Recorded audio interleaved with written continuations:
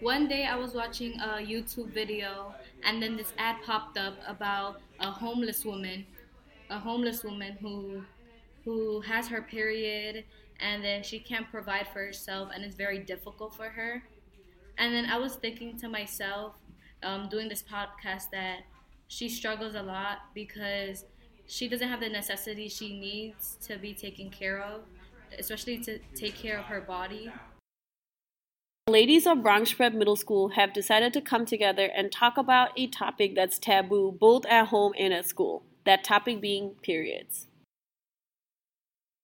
One time during lunch, I realized I had my period, and I was raising my hand to go to the bathroom. And the teacher didn't let me go. Then at the end of the period, I went up to her. We were about to go to lunch. I said, "I'm on my period." She was like, "Oh, why didn't you tell me earlier?" I'm just like, "Cause we're in the middle of class, and you said I couldn't go to the bathroom." Especially because when you tell the teacher, they're like, oh, their whole mood changes as soon as you say, oh, I was on my period. Facial expression and everything. I know.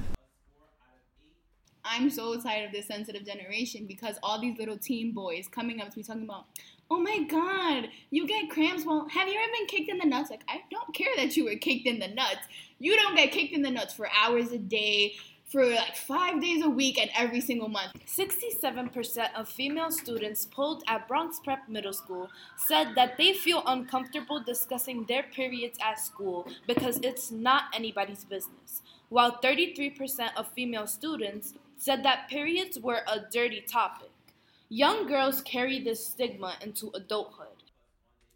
This is a subject that affects everybody in the school because we want to have a comfortable environment for all of us girls, and even like the female teachers to feel comfortable in the workplace and the school environment, so that we can be able to not be shamed for having our period. And it's something that's so natural, but they're making it seem like it's something that we must keep a secret and shamed for it.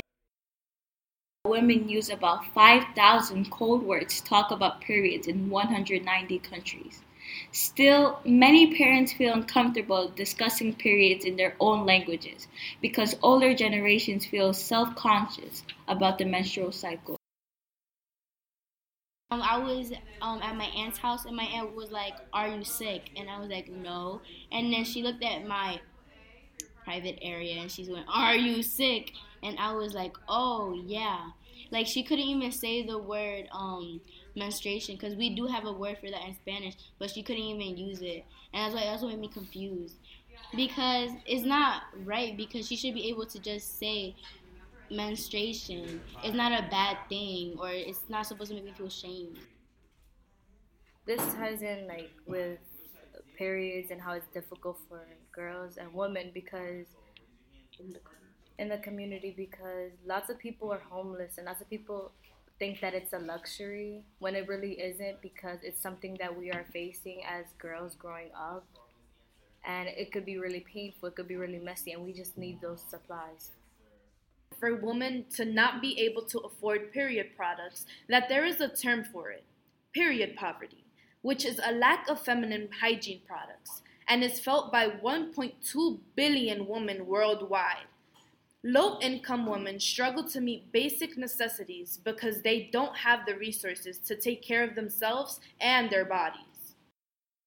For us girls, we're still in middle school at this point, but the problem gets even larger when we take it out into the community, when it's grown women trying to support their families and they're on food stamps. And how are they supposed to support themselves in this time of the month where they're so vulnerable to things?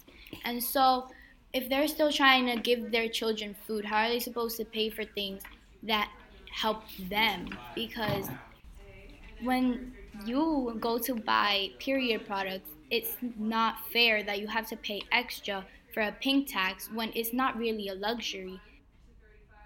This podcast was brought to you by Bronx Prep Middle School, located in the Bronx, New York.